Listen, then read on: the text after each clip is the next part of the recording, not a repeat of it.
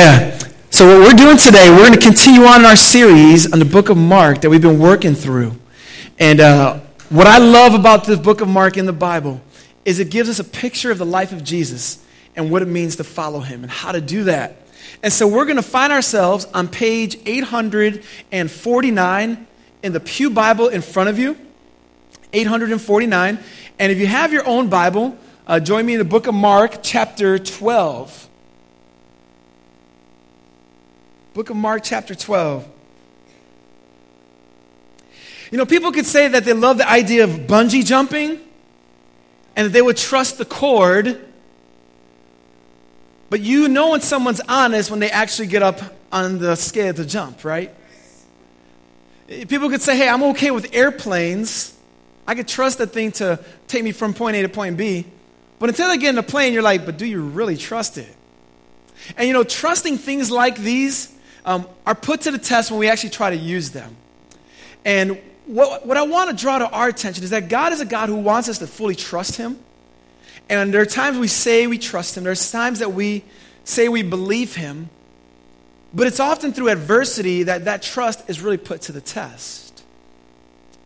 And you know, a lot of times, those kind of things of trusting God are put to the test when we stand in front of other people and are battling in our hearts whether or not they like us or that they're okay with us. I know for many of us, if not most of us, if not all of us, there are things in our hearts that are really drawn toward this difficult tendency to be a people pleaser. And what God wants us to do is to trust him and not be consumed with trying to please people. And you know, I know for me personally, this is something that frequently comes back to my mind, something that I wrestle with in my heart. And what's so difficult about being a people pleaser or being someone that wants to impress others is that it is an unending battle. You will never fully say, I have successfully, fully, ultimately impressed everybody. It's just not the way it works out. But what happens is when we are caught up with the opinions of other people, we enter into this cycle that often causes us to spiral into fear, into panic mode, where we try to just please other people at all costs. And what I want us to see here today, adding my 2 cents, is that God is a God who wants you to trust him and not be consumed with what other people think. Now, there's a negative side to that where people are like, I don't care what you think, and they start being mean and out of control and whatnot. We're not talking about, I don't care about you kind of thing. But a kind of thing that says, God, ultimately, your opinion matters most. So if you find yourself today stuck in a cycle of trying to be somebody you're not, of pretending, of impressing, of worrying, I hope you find some comfort today. Because Jesus gives us a picture of what he wants us to do and how he wants us to trust him. There's a verse in the Bible in Psalm 51 that says, God, you will not delight in sacrifice, or I would give it. You will not be pleased with burnt offerings. But the sacrifices of God are a broken spirit, a broken and contrite heart, O God, you will not despise. You see, while people might look at our outward appearance, God's the one who knows your heart. Psalm 73 says, whom have I in heaven but you? And there is nothing on earth that I desire besides you. Could you say that? Could you say that at the end of the day, if I got God, I've got all I need? He matters most. Or as Paul says in Galatians, when he's confronting people about some hard things, and he realizes, if I say this, they may not like me, but they need to hear this because I love them. He says, as we have said before, so now I say again, if anyone is preaching to you a gospel contrary to the one you've received, let him be accursed. For am I now seeking the approval of man or of God? Or am I trying to please man? If I were still trying to please man, I would not be a servant of Christ.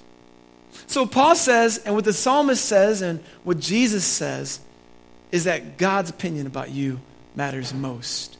And his acceptance of you is not based on how good you could be, but based on what Jesus has done for you. And if you're a child of God, hold on to that and bank on it. Today we're going to be seeing a passage where there's a group of people who did everything they could to be impressive to others. And Jesus says, like Shania Twain, that don't impress me much. Where he sees someone else who the world has outcast and says, that's a nobody. He says, now that's something that you need to follow right here. And so no matter where you're at today, search your heart. Are you trying to impress others, impress God? And is Jesus saying, that's not what impresses me. But this is what matters most. In order to really see that, we've got to understand that we could trust Jesus, that what he says does matter most. You know, it's one thing to say, I want to impress God, but really, do you love God? Do you trust him to know that what he says matters most? And so when we find ourselves here in the book of Mark chapter 12, it's at the conclusion of a section we've been working on for the past 4 Sundays, where Jesus entered into the temple, the place of worship. And at different times, people come to him saying, hey, Jesus, what about this? And they ask him question after question, trying to trap him. Jesus, how can you speak with that kind of authority? Jesus, should we pay taxes to the king or give it to God? Jesus, what do you say about the afterlife? Jesus, what's the greatest commandment? And time again, they try to put him in a corner, but Jesus isn't fazed by it. His answers are brilliant. And we see in the book of Mark chapter 12, and the end of verse 34 says, and after that, no one dared to ask him any more questions. He had silenced his accusers. But then Jesus says, I got a question for you. It's not done now because you're done with your skepticism and you're coming at me. But Jesus says, I'm going to turn the question on you. And this is where we see we can trust Jesus. Because there in verse 35, I'm going to read verses 35 to 37. Jesus says this. He said in the temple, how can the scribes say that the Christ is the son of David? David himself in the Holy Spirit declared, the Lord said to my Lord, sit at my right hand until I put your enemies under your feet. Verse 37. David himself calls him Lord. So how is he his son? And a great throng heard him gladly. Now there's a lot of context I need to unpack here because you're like, that made no sense to me. Like, what's going on? So let's get a big picture here. Jesus, as I've talked about many times, is the great fulfillment of God's promises to come and send a deliverer to save his people from sin.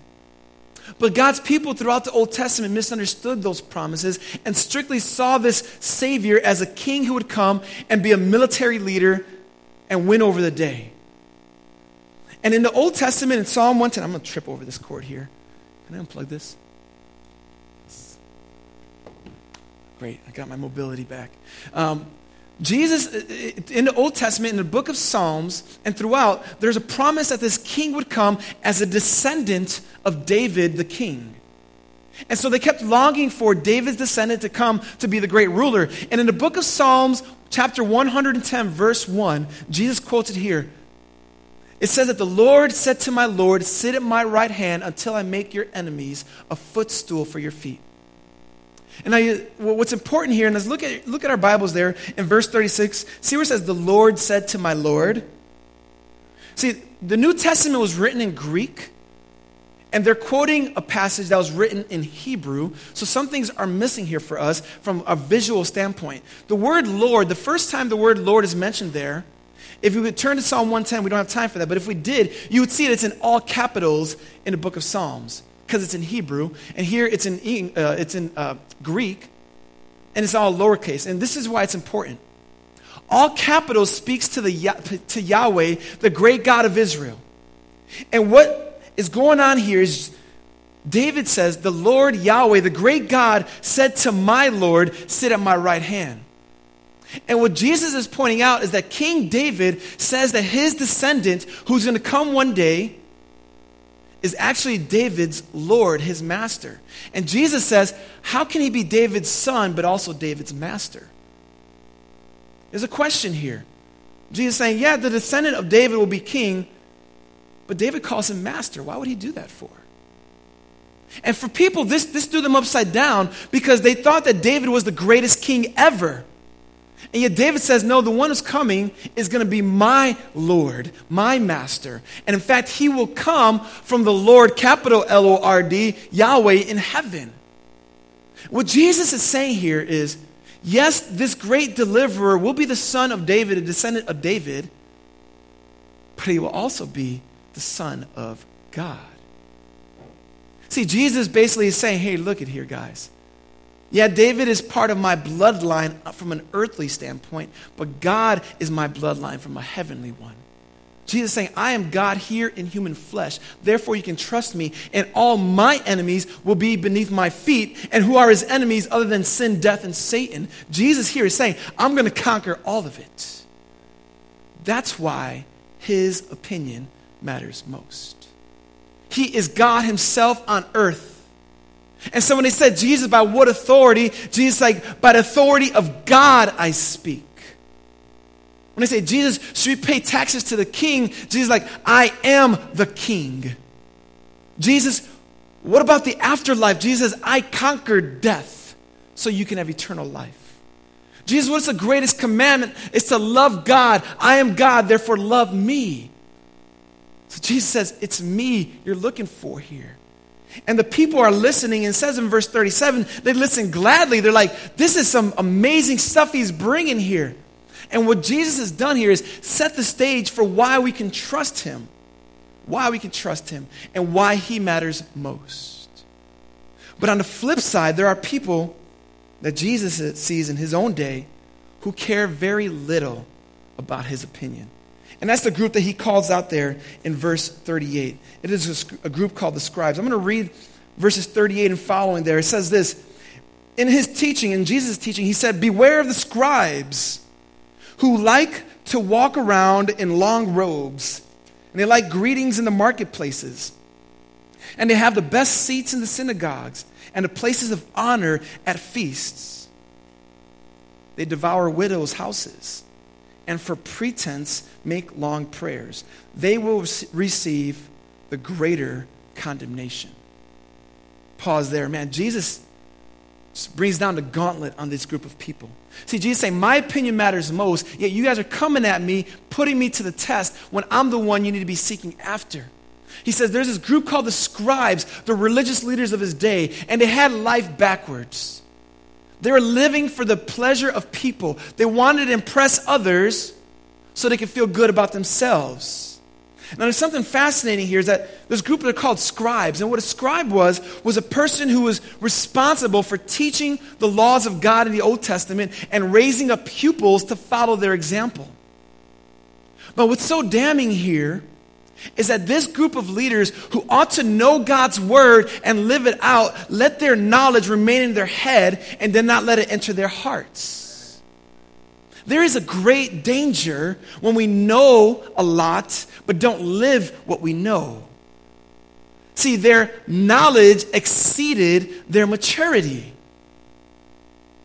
And that's dangerous. And we saw it by who they were living for. They could quote the scripture, but Jesus says they're living for the praises of people. See, theological precision can never outweigh theological living. Hear that? Because when we're precise with what we believe, it needs to transform then how we live. Otherwise, we're just really smart people who don't love God. And this is where they were at. Brilliant. Knew it by word. Even raised up others to follow them. But they were misunderstood. Their knowledge in their head did not cause them to acknowledge their heart. And so Jesus sees these people and he says they will receive a greater condemnation. Their learning exceeded their character and they longed to impress people. Look what he says though, how they sought to do it. Verse 39, he says, beware of the scribes. Beware is to say, hey, danger is coming if you follow their example. We've seen beware of dog signs. I am terrified of dogs. It doesn't matter the size of them. So when I say beware of dog sign, I am being aware. And Jesus says, beware of the scribes, because if you trespass, if you follow them, you will be in danger for your physical and spiritual lives. Why? Well, they like to walk around in long robes. You're like, man, what's Jesus got about fashion? What's his problem with this? It's like someone walking around with their graduation gown going to Jewel to get their groceries. No one does that. But if someone did do that, it's because they want you to know, hey, I graduated. Now, after you graduate from school, that's very tempting because you're like, hey, this took a long time, right? But it's like, no one does that unless you're trying to impress people around you. And so they dressed the part, and then they walked around in the marketplace. They're buying fruit and apples, wearing these great gowns and robes. And Jesus is like, what are they doing? Well, what they're doing is drawing attention to themselves. And people say, oh, that's the scribe. Man, he knows a lot. See all his pupils following him? He's the real deal. And Jesus says they walk around with long robes in the marketplace. They want the best seats in the synagogue. In the place of worship, there were seats in the very front stage area where you would sit down and face the congregation. And the people who had those seats were the most important.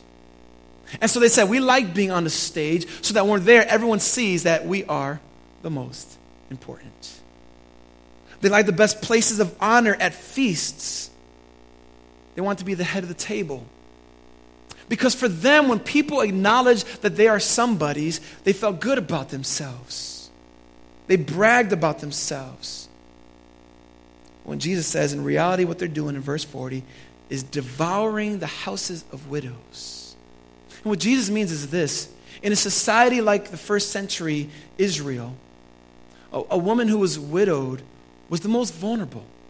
She was no longer under the protection of her husband, and in that society, not viewed as someone who was marriageable material. So now she had to find a way to care for herself, but she was no longer under her father's house because she's been released from that. She's no longer in her husband's house. And Jesus says they take advantage of such kinds of women. Now we're going to see this story come full circle with some beautiful hope in a moment. But notice this. These people were so concerned about their own reputation that they're willing to threaten and take advantage of the most vulnerable in their society. And we've seen that happen in our own days where people prey on those who are vulnerable. Whether it be a televangelist seeking people's money, preaching a false gospel, or whether it be someone who's trying to rip us off door to door. Whatever it is, there are people who seek to take advantage of the poor. And here Jesus says, it should not have been these people.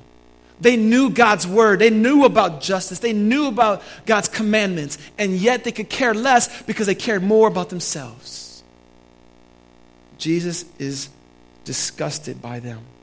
He goes on to say that for a pretense, they make long prayers. The word pretense is to make a false claim about something that is real when it's really not.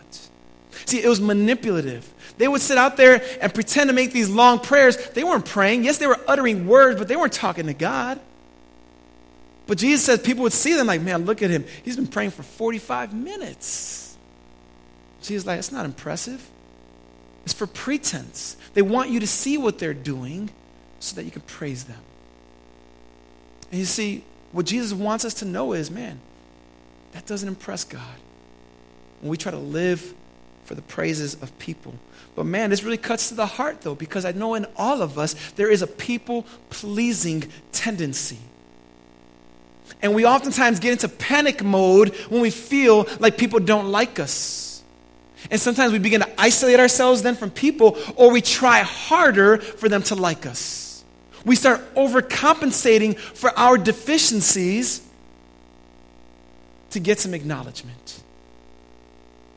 And really, man, I just encourage you, search your heart. Just know that that's not what God wants for you to do. You don't need to pretend. You don't need to pretend and be a people pleaser. See, sometimes we're so afraid of critique. We're so afraid of criticism. We'll do anything to make everyone happy. And then on top of that, sometimes we place unfair expectations on one another. And so you're going to fail people. And yet, if you live by even unrealistic expectations, you will sink in despair. And this is, again, not to say, I don't need you then. But all the more say, God, I need you, God, more than anything. More than anything. You see, what Jesus says, he sees these religious leaders, and in the book of Matthew, he calls them whitewashed tombs. That's what he says. Woe to you, scribes and Pharisees. He says, hypocrites. For you are like whitewashed tombs, which outwardly appear beautiful, but within are full of dead people's bones and all uncleanness. And what I hear there is a condemnation of religious leaders who impress that on people, but I also hear some freeing words for those of us who live enslaved to trying to be nice on the outside. Jesus saying, you don't need to play that part. You don't need to pretend like you got it all together. You don't need to put up a smile when you've got only frowns in your heart. Yes, there's joy in the Lord, but man, life's hard sometimes, and it's okay. It's okay. Don't put on the robes in the marketplace just to make yourself feel better. Just say, God, I need you. And yet God will surround us with people. He'll surround you with people who will speak life into you, but you know that your life is found in God and not in the words of other people. So if the word doesn't come in a timely moment like you wanted it, you know that God's word is always there. And so this is what Jesus wants to hone in on here and expose the religious leaders who put this pressure on the people to be something that they're not, to get a praise. You know, in the book of Acts, there's a family, a husband-wife team, Ananias and Sapphira. And it says that there's a story there, and it's so telling that they were so consumed with the praises of people. And again, I say this from a heart of one who battles with this, man. And I see Ananias and Sapphira like, man, I see that. I understand what's going on in their heart. It's wicked, but man, I understand it. What they did was they sold all their properties that they owned, and they took all the money, so they said, and give it to the church, give it to the disciples, saying, hey, we sold everything we had. This is all the proceeds. And what they wanted was man, look at these people. They gave everything. But the truth is, they kept some of it back. And the problem was not that what they gave, but that they lied about what they gave. And what Peter tells them is, he says, hey, look, when you owned everything, it was in your possession.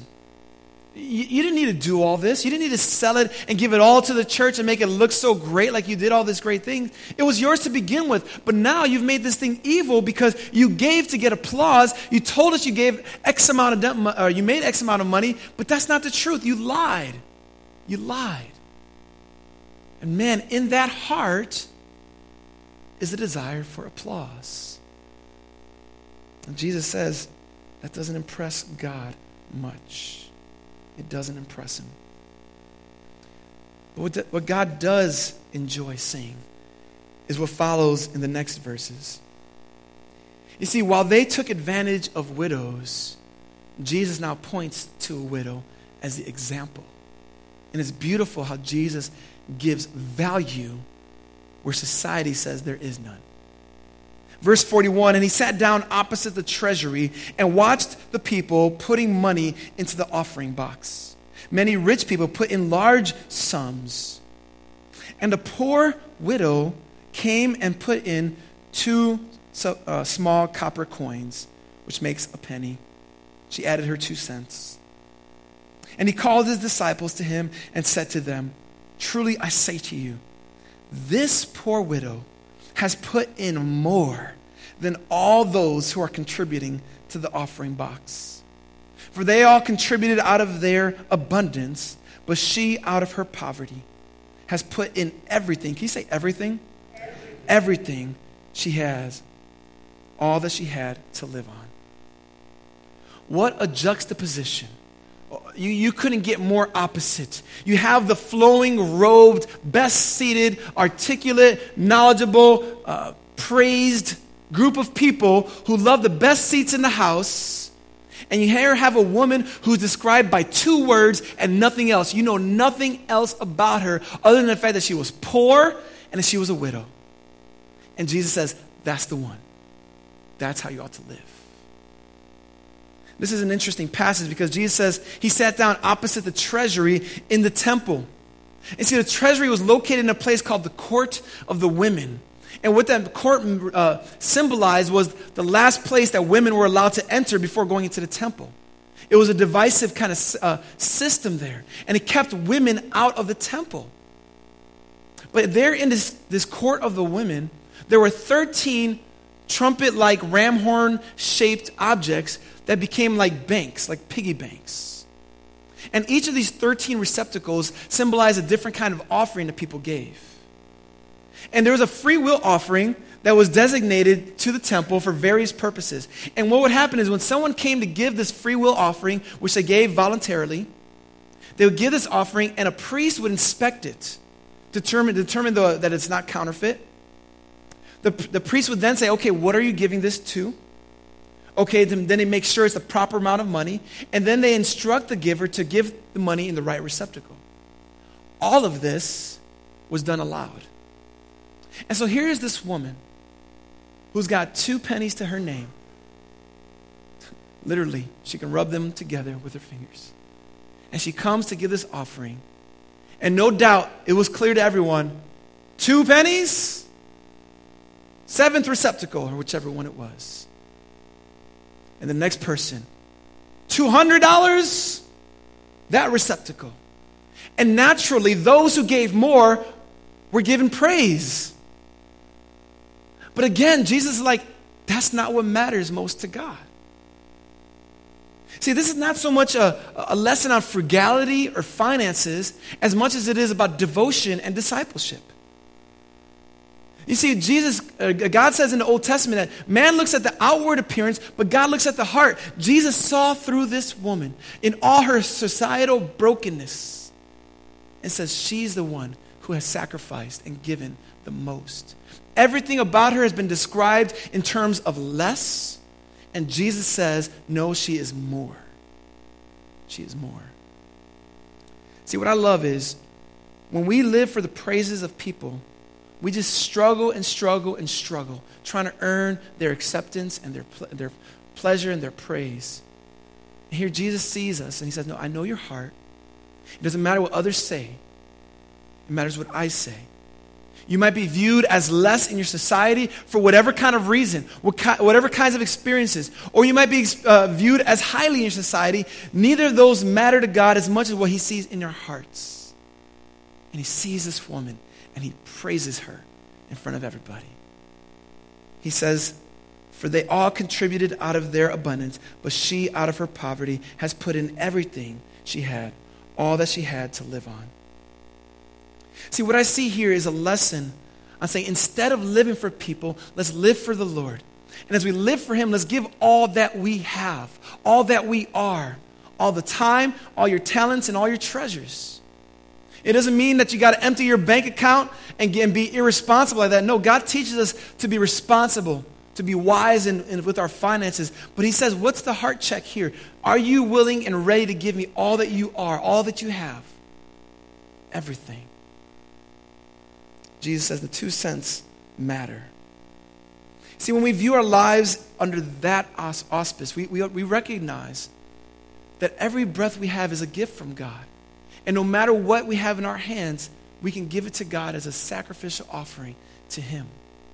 I've been so encouraged, man, just thinking the last few weeks as I've taught with people in my real community group, interacted with folks on Facebook, how God is using people at the Brook to invest their time to give God glory, to live for him, regardless of trying to please people and make a name for themselves.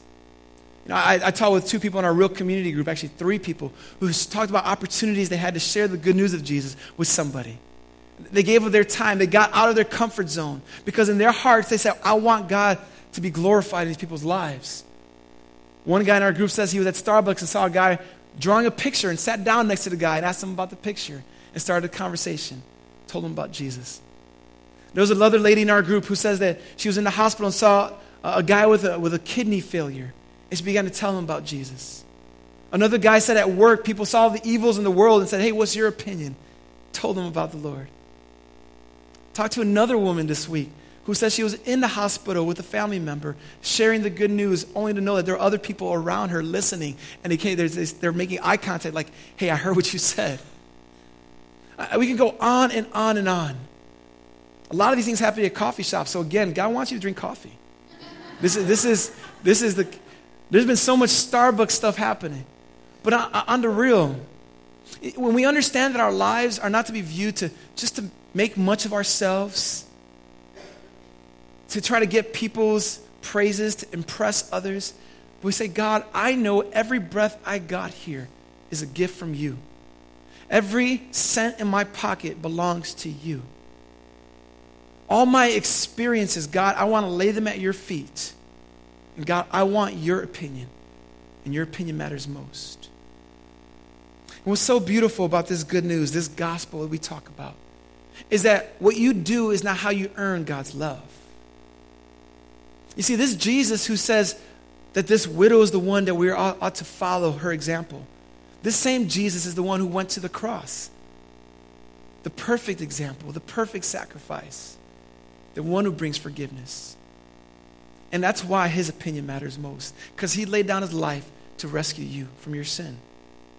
And so when we understand that he's forgiven us, when we put our faith in him and turn from our mess and turn to Jesus, we realize our lives can be lived for his glory with a great joy, no matter what takes place. Church family, don't get caught up in pleasing people. Don't be stuck in that cycle of just trying to do more to compensate for your own deficiencies. Just lay it down at God's feet. Say, God, I'm a messed up person. I'm a wreck. I know it. Eric Rivera, knows it. See, I know that when I try to put my life together and give an idea that everything's good, really what I'm doing is I'm withholding God from his glory. Because when people see that I'm broken, I'm a mess, and I need grace, I can say, but God is the one who gives me grace and gets me up each morning and gets me out for him. He gets all the praise. And so when we feel that we got to put our lives together, you're withholding God's glory from him. The opportunity for your life to shine his greatness and his mercy. So that's what we want to do today. Not get stuck in this cycle of trying to impress. But remember that we're ordinary people who serve a legendary God in this momentary life in extraordinary ways. That's what it's about. We're just ordinary people who serve a legendary God in this momentary life in extraordinary ways. And that's what he wants for us.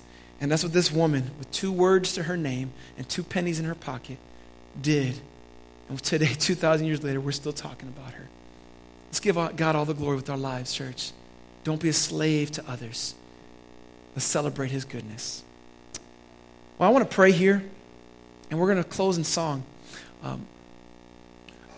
What I want you to see here is we have our prayer team come forward. If you're like me and you're saying, man, I'm done with doing this kind of stuff. I don't want to live with the anxieties of what do people think about me? The anxieties of, man, is she mad at me? Is he mad at me? I'm saying, God, I want to live for you. Yes, I want to be right with my brothers and sisters, but God, I want to be right with you. If you're done living in that cycle, wearing the long robes, trying to get all the praise, would you let someone pray with you today? Would you let us just say, hey, we want to come around you, brother. We want to come around you, sister. Let's rise to our feet. And during this last song, if God's stirring your heart to be prayed for, to pray with someone, would you come forward or to the back where our prayer team is? We'd love to pray with you. We would love to do it. And so as we sing this also, knowing that he's come to our rescue, will we say, God, be lifted up in my life no matter what? Bow with me as we pray here. God, I want to thank you, Lord, for the example of a woman who goes unnamed, a woman who went through challenges in life, God.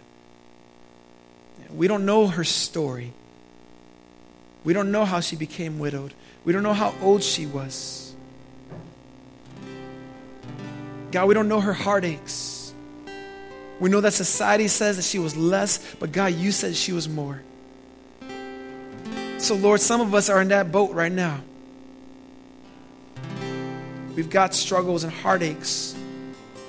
And we need to be reminded, God, of what our identity is through Jesus. And would you remind us of that? And perhaps, Lord, there are others of us who society is very impressed by us, our accomplishments, our education, our bank accounts. And Lord, I pray that we would never place our identity in those things. So whether we're like King David or like this poor widow, that we say, Lord, our lives are yours. Be lifted high in it, we pray. We love you, God. And we just thank you for your steadfast and unfailing love toward us. God, may this song be the declaration that we believe, that we sing it with conviction, giving you all the praise you deserve. In Jesus' name, amen.